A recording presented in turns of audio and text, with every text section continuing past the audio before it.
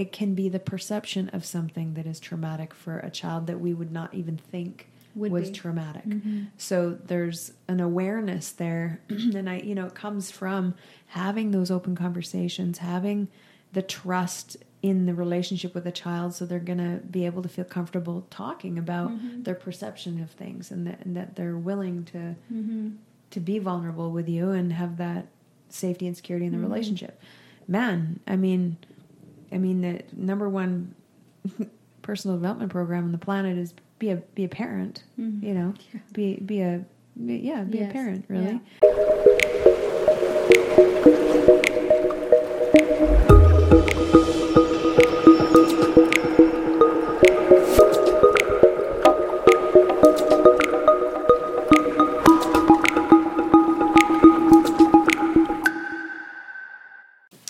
So we've been sitting around having a few glasses of wine here. We're going to actually lighten things up. We're going to lighten things up with round 2 of, the topic of children. Parenting. And, the lighthearted conversations around codependency. Yeah, not really lighthearted. Emotional neglect, that kind of stuff. Not that it's lighthearted, but I want to get a little bit more personal. I want to actually talk about the intimate aspects of how we as guides and parents and people who have influence over young children, young adults, in this massive exposure when it comes to codependency, addiction, obsessive compulsive behaviors, and the autonomy, like we were talking about earlier, when there's a mass amount of it. I mean, I could go on about adults, but we're talking about, I don't know how many messed up adults are hanging out on the planet right now that didn't even actually get influenced when they were younger. It's just now. So I can only imagine how navigating that as a parent with young adults and children and teenagers right now is going on. So that's, I don't know. Well, and so much of what, as adults, we all recognize that we're still grappling and dealing with things in our childhood. Right. So obviously, it goes to show that our childhood is so influential on our perspective and who we are, right? I mean, in the good and in the bad. So, it does set the stage for, all sorts of behaviors that are either skillful or not, right? And so, it's not really a light topic, but an important one too, right? And I mean, we're going to dive into a little bit more codependency and on the spectrum of that moves us into, more addictions and that sort of thing. But, I want to preface it by just saying that, as we talked about, in part 1 of parenting, just, how to be connected to our parent or our kids and, and really being the role model to them. But it's also about being emotionally available. And so, one of my favorite books I recommended a ton to my patients is a book called Running on Empty. And it's funny how many people identify with the title. They're like, oh yeah, that's me. Yeah. And what's interesting about it, and I love it because she talks about different parenting styles, right? Whether that be a passive parent or a perfectionist parent or an absent parent or a sick parent or an addicted parent or, authoritarian parent or a narcissistic parent. But regardless of the environment, it all ends up and results in the same thing, which is emotional neglect. And, I think most of us at this stage in our life, we really recognize, hey, we're doing good. Like, our kids aren't neglected. It's not that they don't have food, clothing, and shelter and education and, their basic needs. But emotionally, are we meeting our kids where they need to be? And emotional neglect is really about, when your child goes through an experience, do you see them for their experience? And there's different parenting strategies. So, for example, little Johnny comes from, school and he hit somebody at school, right? Comes home with a note. And, how that parent handles the situation. So if it's an authoritarian parent, they say, how dare you? You're grounded for a month. No TV, you're not allowed to go out. You can't talk to your friends. This is not okay. Then you have a passive parent who says, oh, I'm sure you didn't mean to do that. And, that other little boy, he probably deserved it. I know he's been picking on you, it's fine.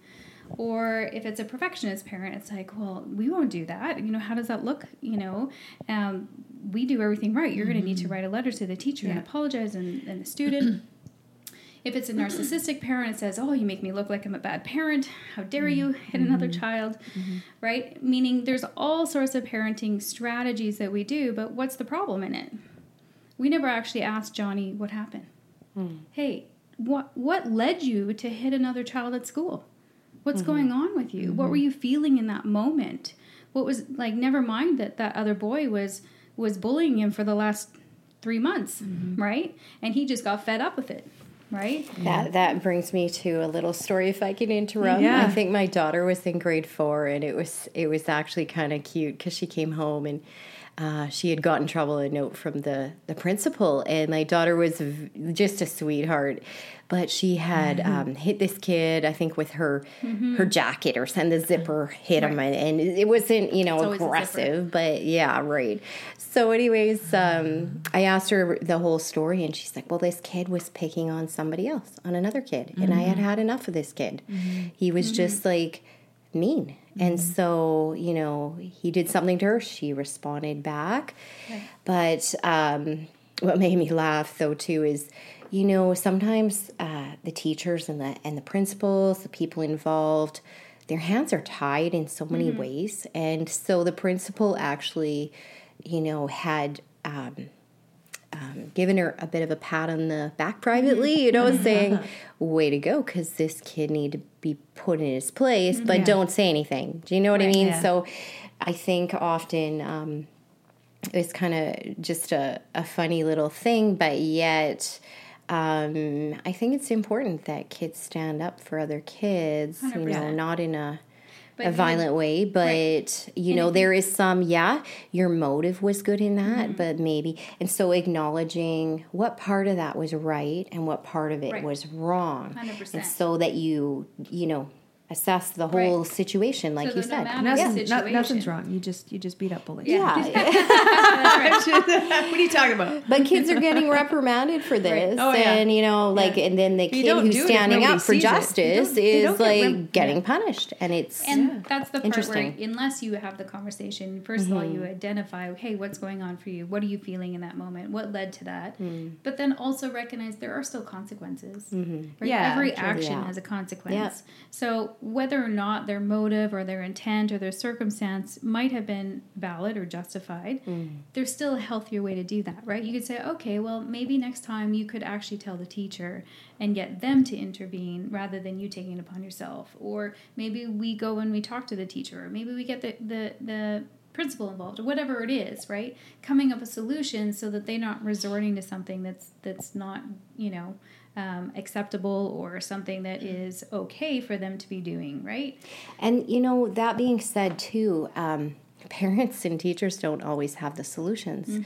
So I remember my daughter in grade 2 being bullied, and then on top of that, her teacher was old school and, screaming at them, and the last kid to the carpet, was going to be punished and staying at recess, and just this old mentality, and her grades dropped from an A to barely passing, and, the teacher was like, what's wrong with your daughter? And I'm like, there's nothing wrong with my daughter. What's wrong with your class? And what's wrong with, she's being bullied, and I found this out, and she ended up lying to me for the bully, and so I had to sort the situation out in which, I had gone to the principal, the parents, and nothing was resolved. And eventually I just had to yank her out of school because, there was no resolution. And so at a certain point, you're teaching your kids that, hey, you go through this process, this step, and if it doesn't work, we're not just going to stop there and allow this to continue. How do we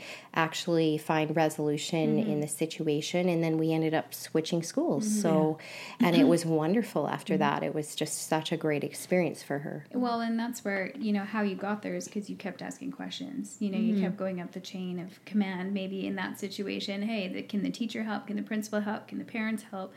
But the fact is that you couldn't get there if you didn't actually understand what was going on with your child.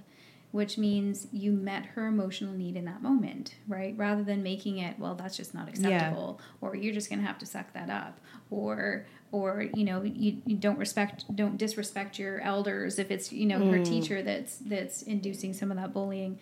You know, the whole point is that what that does, if we're not acknowledging that, and sometimes like we're doing the best we can as a parent, but the truth is our emotional needs weren't met growing up. So if we don't understand what our emotional needs are, how can we meet anybody else's, right?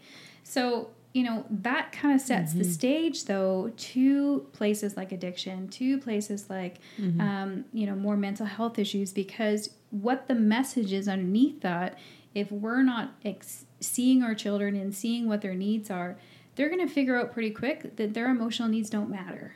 And so they're going to stop having them. Their self-worth and their self-confidence and their it's all going to drop. And you know, kids need to know, like they're going to learn life isn't easy. There's challenges. You're going to be bullied at some point or the other for the rest of your life, probably. And so it's how you deal with that, and what do you allow that to destroy your confidence by accepting it, to accept those messages that and those lies that are being told to you through the circumstance, or do you oppose them and say, no, that's actually not true about who I am. My self-worth is worth protecting. I'm worth protecting.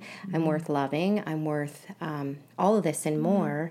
And so, you know, having a parent protect you and sort of lead you in that way to keep your self-esteem intact is so, so important. Well, it comes from the parent. I mean, that's the whole thing, is that, you know, you're instilling that just by, you know, meeting, you know, your child's need. And we're not going to do it perfect every time. Maybe we're distracted, maybe we're tired, you know, maybe they're like 3 and their toy broke and they're like, oh, you know, I hate that toy anyways, right? Where the reality, he just needs to say, oh, you know, that really sucks. I know that was your favorite toy. You know, that must really feel, you know, you must really be sad right now, right? Just acknowledging, just like recognizing you're hurting, you have a feeling, you have an emotion, that's valid, it's important. And the more that we do that, like at a young age and continue to, that instills confidence, that instills that sense of, I have value. So when somebody else is telling me that, you know, I shouldn't be listening to what I'm feeling, I have a confidence, I have a sense of self-worth in that I'm not going to accept bullying. I'm not going to accept, you know, things that aren't okay. But if we're not doing that on a consistent basis, you know, this is where I think, you know, one, that we need to recognize we need to do that. We need to see our kids and what they're experiencing and what they're feeling, and, you know, ask them, what are you feeling? And don't just accept an explanation of a thought. Right? Yeah. Because so many times we say, what are you feeling? Like, well, I just, you know, I really don't like it when this happens. And, you know, it just, you know, they'll go through a story when what they really need to say is, oh, I'm angry, or I'm frustrated, or I'm sad, or I'm confused. And like help them get to that word, help them get to identify the emotion. Well, are you kidding me? I got to tell you this. I mean, and I'm guilty for it at one point or another, just with, you know, Greg as a therapist.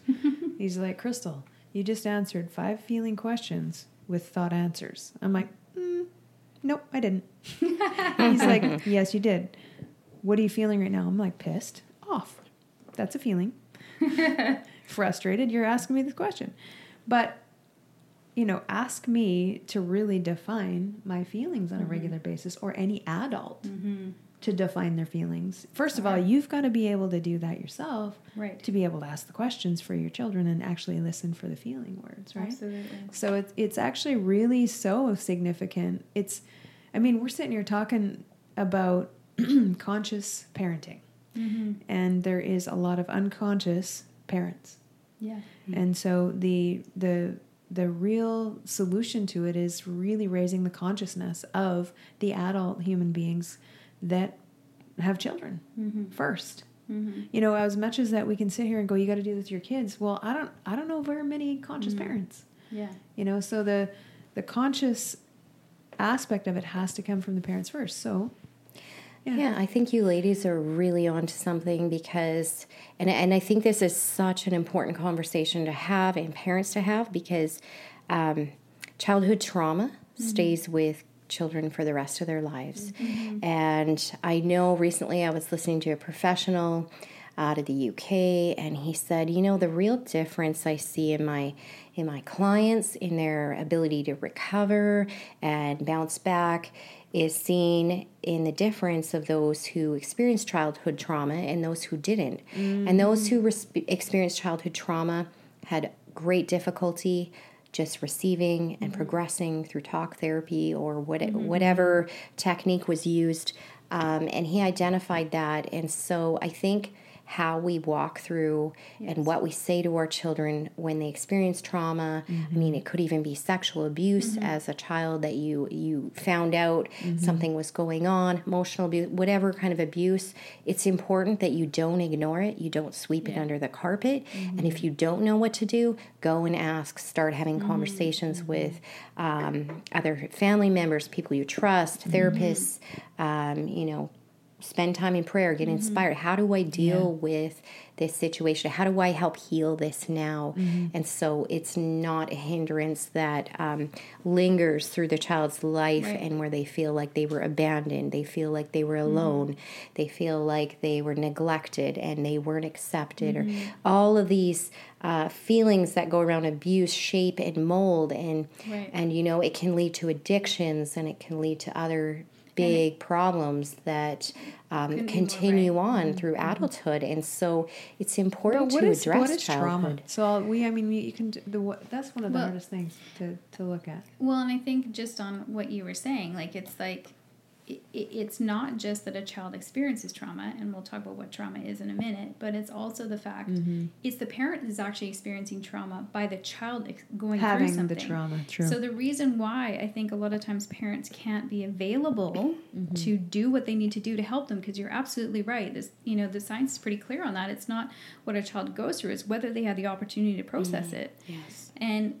if they didn't have an opportunity to process, a lot of time it's because the parent was so traumatized by the they couldn't deal with it. They couldn't, you know, whether it was guilt or like we feel like as a job as our parent is to protect our children. So, you know, we can't protect them from everything. And so sometimes when they experience something, there's so much trauma in the parent of like, how could this have happened? How could, you know, my child's never going to recover? How can, you know, and there's so much shame around it that they're not dealing with it. Therefore, they're not available to help the child work through it.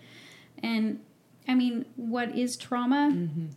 That's so subjective. Exactly. And that's what I mean. A lot of the times too, when you segue into obsessive compulsive addictive behaviors, or even the experience of shame, and then also secrecy, or pulling back and being reclusive, disconnected, is it can be the perception of something that is traumatic for a child that we would not even think was traumatic.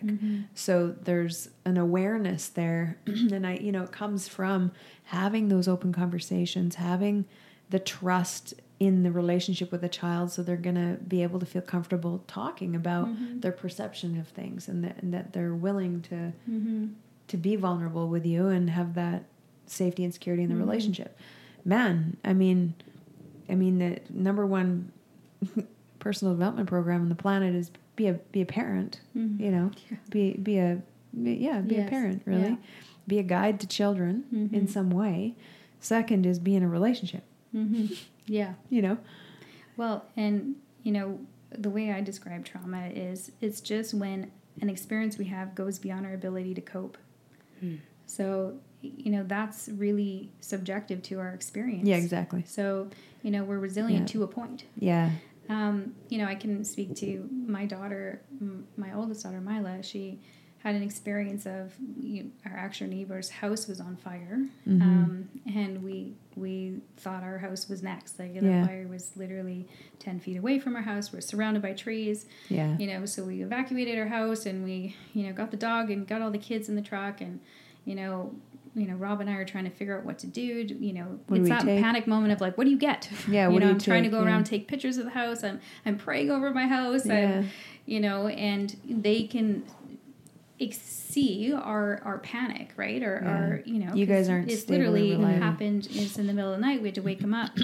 Oh wow. You know, we'd literally take them out of their beds, put them in the truck. Fire trucks are there. I mean, you know, and this is a few years ago, so they're confused. They don't know what's happening. I was just sleeping in my comfortable bed, and now there's fire trucks, and there's fire right next door. My parents are panicking, and although thank the Lord, they got the fire out. Our house was okay. A couple hours later, we got to come back into our house. Everything was fine. For months after, she wasn't okay. Yeah. Every time there was a fire drill at school, she would go into anxiety. Okay. Every time, she couldn't be away from me. She used to be able to have sleepovers at friends. All of a sudden, she couldn't sleep over at friends' houses. And she kept saying, Mom, I'm not over the fire. Like, it was really scary for me. And so, in that moment, like, okay, like that really affected her. And so I'm thinking, okay, how am I going to help her? Because it's her experience of it, right?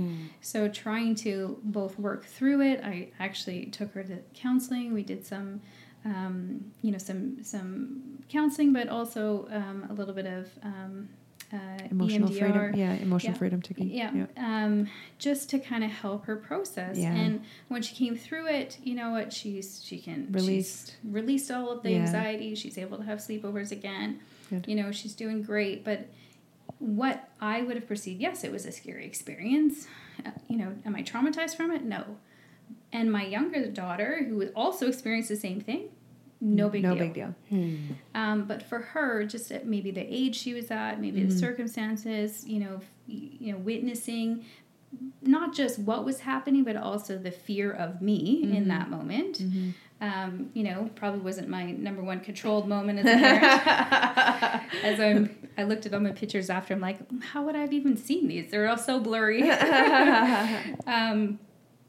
But we don't recognize what's traumatic, right? And so what we overlook is, that's no big deal. Yeah. Actually could have been incredibly impactful. Exactly. And impactful, for sure. Yeah, and I think taking into consideration your child's personality, their temperament, and not assuming, like you said, what is or what isn't for them, and then walking through that with them. And I mean, a big part of trauma is just realizing the healing of that is realizing you're not alone, and that you're loved, and that parents are there for their children. And sometimes parents have no clue what's going on either. And the child feels so ashamed or so, I walked through some of that myself, and coming from an environment where my parents were more rigid and they were more, I had this high expectation. I felt like it wasn't appropriate to express my feelings a lot of times. And so that just adds to, any trauma, and then you end up carrying that further. But I honestly think parents, if they deal with it immediately and they just pour in love and attention to their children, like it just can make all the difference in the world. And that little soul is your responsibility, and they're just, like, it's so important you love and guide, and you teach them. You don't just raise them like potatoes or cattle. You teach them and you train them in the way they should go. And, and I believe they won't depart from it because they've learned that, and they've learned the right way to live. They've learned the right principles of life, the right morals. So if you teach that from a young age, that's going to carry them through a lot of hard times in life, in adulthood. Yeah, very true. So teaching them morality, teaching them what is right and wrong. Like, that's kind of lacking these days. It's, creating a standard. And I always tell my daughter and other people, you set the standard certain, at a certain level for people or kids. They'll never live up to that. But you've got to set the standard. If there's no standard, they will feel like there's nothing to raise to. Yeah. And people want to raise to something and to feel like a sense of accomplishment. And like they've gotten somewhere, and they're looking to you for direction. They're looking to you for acceptance. They're looking to you for guidance. And so, you have to say, it's okay, you didn't make, but this is where the bar is. And so let's try and get there. But if you don't, you're human. Let's show the grace needed.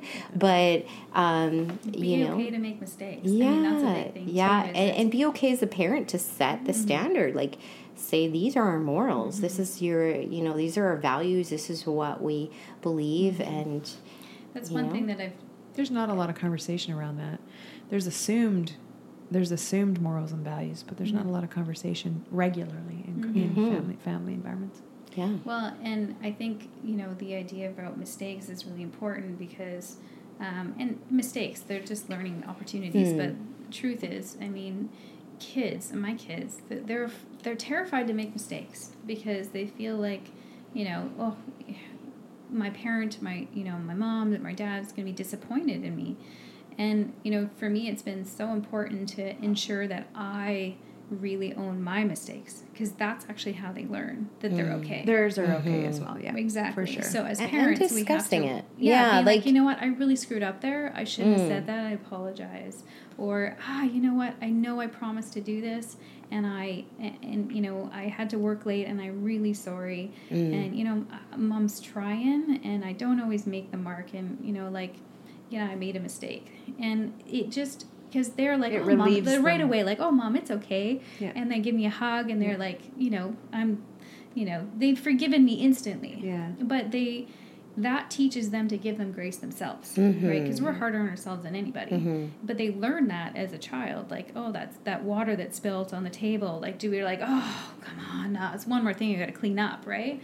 Or it's like, oh, no big deal. It's just it's an attitude. Right? Yeah. And my daughter's come to me and she's dropped hints. What if I did this? What if that? And so it's opened the door and for me to say, yeah, if this happened in your life, I would still love you. Like, if you got pregnant out of wedlock, I would still love you. Yeah. If you, went to jail for stealing, I would still love you. Yeah. Like, it's not going to change, how I love you. Right. And I think that's an important conversation, just to be open about that. Hey, you could do this, and guess what? My love will never, ever change for you. And it reminds me of a story I heard a while back. And, Mother's Day in jail, everybody sends a card to their mother. Like, I love you, Mom. Father's Day rolls around, there ain't a card to be had. So moms, listen up. Your love is so important. So true. Yeah.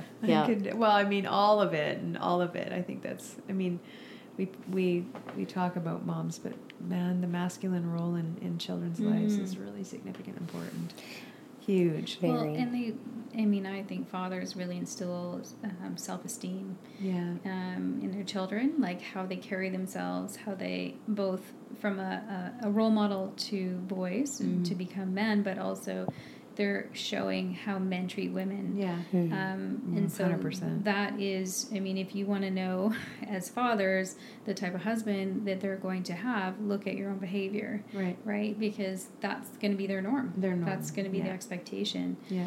Man, I had to do a bunch of therapy. In fact, I think that just ended last month on that.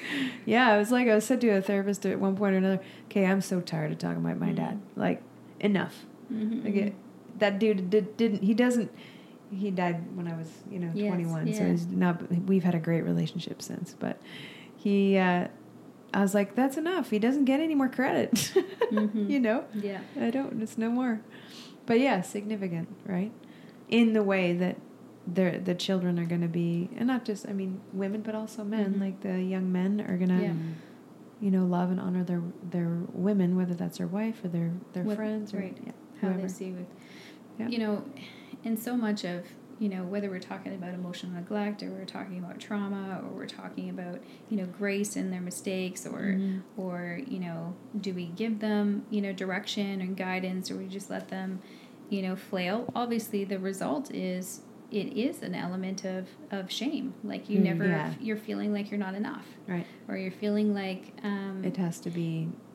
Well, you go ahead. Sorry, I interrupted you. Just that shame is the thing that, if you feel like your kid's disconnecting, it's because shame is the secret. Yeah, it is. It's the thing that we don't want people to see. Right. We don't want people to hear about it. Yeah. It's the thing that we're the most insecure about, right? And it's not because it's actually true. But it's the thing, that keeps us stuck and then into self-sabotaging behaviors and, that can lead into, whether it's experimenting with drugs or different behaviors that, often kids are more susceptible to. So I think too, sometimes there is a reason for shame and guilt. And, as humans, as, little kids, we do things wrong. We don't even realize sometimes the consequence of our actions. But regardless, that shame or guilt can still be there. And I think confession is something that is really important. That you come to your child, let's confess what we did. Maybe they even need to confess it to the person they offended. Oh, yeah. Right? Yeah, good point. And so they need to release that. Yeah. They need to confess, I believe, to that person, to God, whoever, and then ask for forgiveness. And then they need to know that they've been forgiven, and what it means to forgive is to release it, Right. and to not hang on to that. And that's not your identity. It might be something that you did, but that's not who you are. Maybe they stole something. Well, you're not a thief. You don't say, "Oh, you little thief." Right. You stole something, you made a mistake. Right. You're not a thief. This was a learning process. Yeah. And but if it's not corrected, they could end up being a thief. If there isn't any consequence, and sometimes parents want to just rescue their kid without allowing the consequences to happen or giving them a consequence, and then they do end up being a thief, right? So Because the shame is owning that behavior as you rather than the circumstance. Forgiving it. And then there's a discipline that needs to happen with that, a consequence, whatever. Sometimes it's a natural consequence that happens. Sometimes it's a discipline you have to give to your child, and it's different for each one depending on their personality and temperament. Some children, if you're an extrovert, sending them to their room is a punishment, or taking away their phone will be a punishment. For an introverted child, sending them to their room is congratulations. You just won the lottery. Like, woohoo, I get to be by myself and chilling out, and I'm having a great time. So assessing, individual situations, but covering things in forgiveness and then in love, and saying, we don't remember that anymore, because that was history. That isn't you. That's something you did. And that was a learning. Yeah, and it's okay. And providing grace, grace and discipline in the situation. And then at the end of the day, always affirming your love for them. Yeah, true. Yeah. Very important. And so important in that process, too, to recognize what motivates your child more, right? Like if you're trying to instill a change in their behavior and understanding, that's the purpose of atonement. And it's like, hey, I'm gonna do this differently next time. So what motivates a child more? My youngest daughter really responds to reward. She's like, if I can just put a little sticker on a piece of paper because she's done her chores that day or whatever, like that, she's like, hey Mom, I did my chores, where's my sticker? So I will not have to tell her to make her bed. Whereas my oldest is like, I don't really care, right? Where if it's like, you know what, you're not going to be able to, call your friend or, to go to your whatever over to your friend's house unless, you put your laundry away, right? So there's an element of what works best for our kids and recognizing what motivates them, which is also part of knowing them too. And then giving them, it's not about... I think natural consequence is always best, but I've gotten to the point too where I actually ask my kids, what do you think is the appropriate consequence for this situation? I actually let them come up with it. I've done that and before it's funny, too. a lot of times it's way worse than I am. You're like, we don't have to go that far. I'm like, well, and sometimes if they're like, I don't know, then I'm like, okay, well, I'll come up with two and you can decide which one. Yeah. Right? So I'm giving them some participation in it. It's not just me coming down and saying, this is what it is. I'm saying, all right, well, you recognize that that this wasn't appropriate. So let's come together and figure out how we're going to resolve it. I think, too, letting them earn back that trust, whatever's been broken. Right. Allowing them to make that right. And how do you repair that now? Not holding it over their head, but yet saying, what do we do to make the situation right now? And how do I earn trust back? I want to actually interject a little bit because you guys are all talking. Again, you're talking from the place that you are at, which is great parents. Yeah. There's not a lot of parents like you two out there, that's for sure. I'm like, yeah, you guys got bright-eyed, and you're all doing not like. I'm just like, okay. So I mean, my own experience was, I mean, my mom was amazing, is amazing.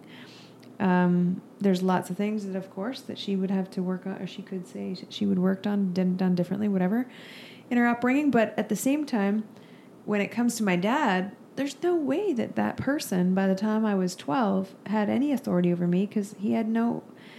If you want respect from me, you have to be a respectable human. Mm-hmm. You know, you have to walk the talk to be able to guide me, right? Not even I'm 10 probably.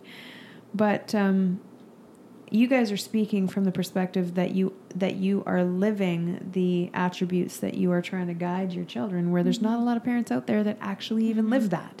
Mm-hmm. You know, so how do we actually, and we're going to segue into that in a different conversation, because we're going to wrap this one up. Well, I think the fact that a parent's even listening to this would show that they actually want to change, right? True, 100%. And, you know, of course, it comes back to every other conversation we're having around being accountable and elevating ourselves, and you know, self-reflecting and not taking things personally, and all of those things that we are talking about and going to talk about is how we get there. Yeah. It's not overnight. Yeah. And setting the standard of morality, setting a standard for your child to live up to is okay, because I think when we set that standard, they want to naturally live up to it. Mm-hmm. And then when they make mistakes, hey, grace is there. But if you don't set a standard, there's nothing to work towards or to really aspire to. Mm-hmm. And so, that's synonymous as a parent. Challenging them, and also saying, hey, here's the bar of our morality in our family, and what I believe in, and what I'm going to instill into you. We don't lie, we don't cheat, we don't steal, we don't do these things. We treat adults with respect, we treat other humans with respect. These are all things, and when you cross that line, I'm going to let you know, and it could just be with my daughter, she's pretty, verbally, I can just say, hey, this is it, and she respects me enough to say, okay, Mom, I get it. And now she's older, she says, okay, I'll take that into consideration. Yeah. And that's her way of saying, I'm my own person. Yeah. And that's totally fine. And I respect what you say, Mom, and I'll think about and I'll contemplate it and I'll process it, because you're my mom and I respect you. Yeah, exactly. And it's important to keep the respect and to live up to that standard yourself. Because if you're not living that, they're not going to live it. And they're going to say, you got to have a bar for yourself, too. You're a hypocrite. Have the same process. Right? Yeah, exactly. Yeah, and they're not going to respect grace it. And the same level of like, hey, this is the parent I want to be. I may not be there, but I'm striving for that.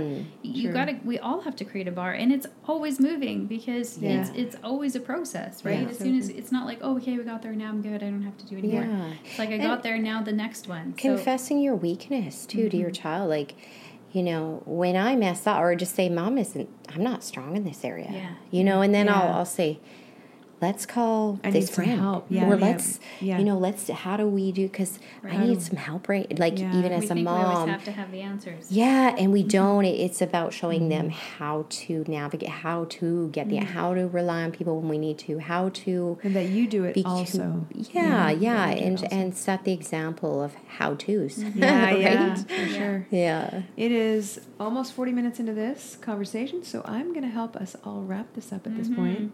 But I just want to, first of all, we're going to have probably one or two more conversations with this beautiful lady, Carolyn Lewis here. Thanks for being with us. Thanks for having me, ladies. You're so amazing. Such a great friend, so insightful, and, guided and inspired, and really grateful that you could be here in these conversations to contribute. Thank you beautiful. So much. I'm looking forward to more. Yeah. So, let's wrap this up, and we'll call it for next time. Thanks for listening.